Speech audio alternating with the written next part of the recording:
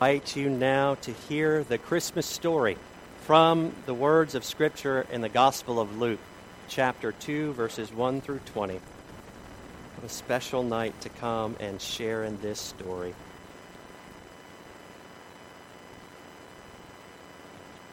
Hear the word of the Lord about the birth of our Savior. In those days, a decree went out from Emperor Augustus that all the world should be registered. This was the first registration and was taken while Quirinius was governor of Syria. All went to their own towns to be registered, and Joseph also went from the town of Nazareth in Galilee to Judea to the city of David called Bethlehem, because he was descended from the house and family of David. He went to be registered with Mary, to whom he was engaged and who was expecting a child. And while they were there, the time came for her to deliver her child, and she gave birth to her firstborn son, and wrapped him in bands of cloth, and laid him in a manger, because there was no place for them in the inn. In that region, there were shepherds living in the fields, keeping watch over their flock by night. Then an angel of the Lord stood before them, and the glory of the Lord shone around them, and they were terrified. But the angel said to them, "Do not be afraid, for see, I am bringing you good news of great joy for all the people. To you is born this day in the city of David a Savior, who is the Messiah, the Lord. This will be a sign for you. You will find a child wrapped in bands of cloth and lying in a manger." And suddenly there was with the angel a multitude of the heavenly host, praising God and saying, "Glory to God in the highest heaven, and on earth peace among those whom he favors." And when the angels had left them and gone into heaven, the shepherds said to one another, "Let us go now to Bethlehem to see this thing that has taken place, which the Lord has made known to us." And so they went with haste and found Mary and Joseph and the child lying in the manger. And when they saw this, they made known what had been told about this child, and all who heard it were amazed at what the shepherds told them. But Mary treasured all these words and pondered them in her heart. And the shepherds returned, glorifying and praising God for all they had heard and seen, as it had been told them. My friends, this is the word of God for the people of God. Thanks be to God. Amen. So she laid him, the Bible says, in a manger because there was no place for them in the inn. Wow, talk about improvising, right? There wasn't a labor and delivery room for Jesus. There wasn't a bassinet or a crib, but hey, there's a manger, so why not, right? Now, we might take the manger for granted a little bit nowadays. We sing songs about the manger. Away in the manger, no crib for a bed. We have mangers in our nativity scenes. In fact, sometimes when we think of a manger, most of us think, hey, that's the place where little Lord Jesus was asleep on the hay. Maybe you hear the word manger and you think, wait a minute, isn't that the company that manufactured Jesus' crib? But a manger was never meant to be a bed. A manger is a feeding trough for livestock. A manger is a dinner plate for donkeys. It's a platter for pigs. It's china for chickens. Do you know why little Lord Jesus was asleep in the hay? Because that's what the cows had eaten for dinner. A feeding trough, my friends. This particular manger, though, this particular one has become the most famous feeding trough in all of history. It's even more famous than old times and Shoney's Buffet. It's not famous because it's made of gold. It's not famous because the Chick-fil-A cow ate from it, though that would be a good one on eBay. It's famous for one reason. Jesus slept in it. Sometimes you've got to improvise. Sometimes things don't go exactly as you plan. One thing I've learned is that babies are going to come whether you are ready for them or not, huh?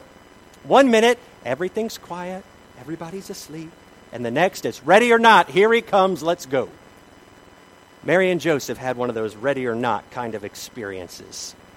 I can only imagine that Mary and Joseph were doing all the stuff that first-time parents do, getting everything just perfect. Maybe there was the old ancient bottle warmer. I can see Mary preparing the little bed where Jesus would lay his head for the first time. Maybe there was a quilt with a monogram on it and a mobile with little dreidels hanging from it. And the plans were laid out and everything was prepared. The checklist was checked and ready to go. But right before the due date, Roman soldiers arrive in Nazareth with some bad news. Throw your plans out the window, Mary. You are going on a long, inconvenient road trip on orders of the emperor. And just like that, everything changed. All of their planning, out the window. All of their control, gone. Pure chaos. And then when they get to Bethlehem, this is Joseph's hometown, mind you, there wasn't even room for them. There was no place. There was no crib. There were no rattles, no nurses, no epidural. But there was a manger there. And our Savior spent his first night lying in the slobbery leftovers of barnyard animals. And it didn't bother God one bit. Because you see, we have the kind of Savior that will come to us in a dingy manger, in the dark backwoods of our world, and into the messy chaos of our life. The manger, the dirty, slobbery, hay-filled manger, is a sign that our Savior will come to dwell where we least expect him, and he will make room to be there. There was a manger there. Thank goodness.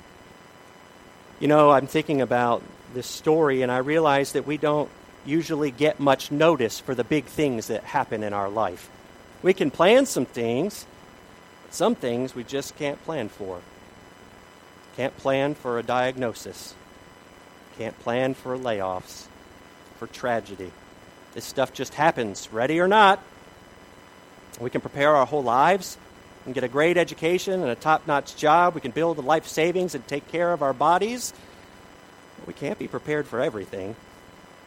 The Roman soldiers of life will come knocking on our door one day too, and they'll throw everything into chaos. All of our planning out the window. All of our control gone. And just like Mary and Joseph, we'll likely find ourselves in a situation that can only be described as impossible. Maybe you're already there. But wherever you are in your life, there's a manger there too. Well, there were some angels that part of this story, and they had brought a heavenly announcement to the shepherds that were across town doing night shift work, and they said to you dirty shepherds, is born this day a Savior, and you will find the baby of all things, lying in a manger. Wow, right from the outset, this ordinary manger becomes an extraordinary sign that God makes room to dwell where we least expect him to dwell. And that's good news for these shepherds. They are full of joy, and they run to find the child, and they tell Mary all that the angels had said.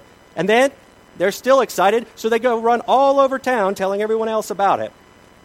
But Mary didn't run and tell. She stayed put, and the Bible says that she treasured all of these words and pondered them there in her heart. Because just like in that room, there was a manger there too. And you see, if the Son of God could find room in all of the chaos of that night to come, be born, and to dwell, could not the Savior find room in the chaos of Mary's own heart to come and be born as well? There's a manger there too. One of my favorite actors once said this: "It is the sheer genius of God to dwell where we would least expect him, in our darkness and in our own being." As a reminder that God makes manger places within us, places where God is pleased to dwell. Take a look at your life. Think about it. In the midst of all of your worries, all of your hurts, your guilt, your shame, in the midst of all of this stuff, there is a manger place there. A place where Christ will come and be pleased to dwell and change it all. Consider your life today. Take a look at your heart. And I think that this story makes this promise to us that whatever you see when you reflect upon your life, no matter how simple or chaotic or grimy, there is a manger there too. A place where God will come unexpectedly into your life. A place where Christ, no matter what you think, is pleased to dwell within you. Ready or not, my friends, here it comes. Life at full speed. And ready or not, here comes Jesus. But you don't have to worry a bit, because there's a place for him within you, whether you realize it or not. Because if the Savior of the world was content to be laid in a manger, he is happy to find room to dwell in you, because there, within all of us, there is a manger there too. And that is good news. Good news. Merry Christmas, my friends.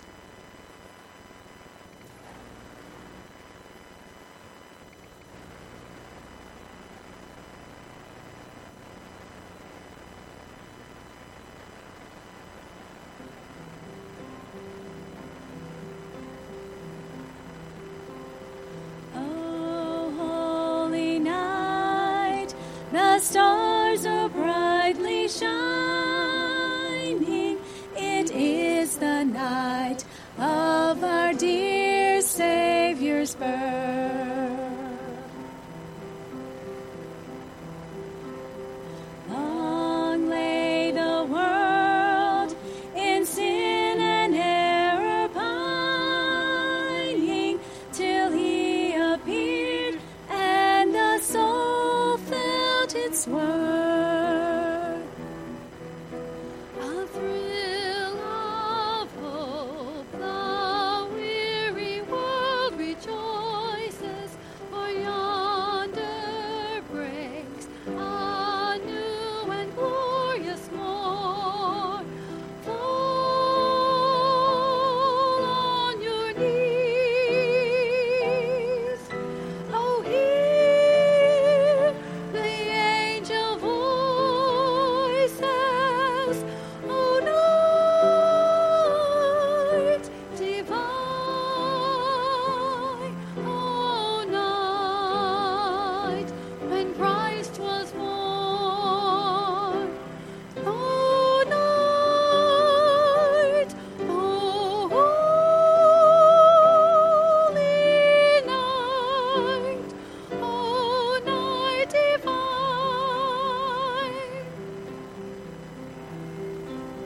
Truly he taught us to love one another.